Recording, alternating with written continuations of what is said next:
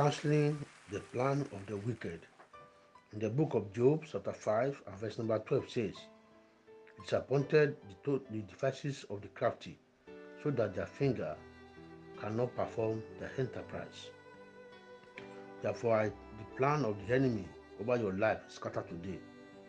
The hand of the wicked will not perform in your life. I therefore scatter all the association of the enemies from the demonic world over your life in the name of Jesus Christ. Their words will not stand over you. Their word will not stand over your life and your household, because it is not of God or by God. I command destruction of the token of the enemies.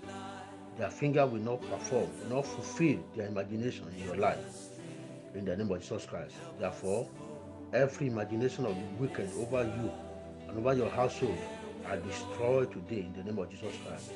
I cast down every demonic and wicked plan against your plan in Jesus' name. The counsel of God that stand in your life, while all demonic devices and wicked people are torn down in the name of Jesus Christ. I charge you therefore today, go and fulfill God's mandate for your life in Jesus' mighty name. Amen. And have a beautiful weekend.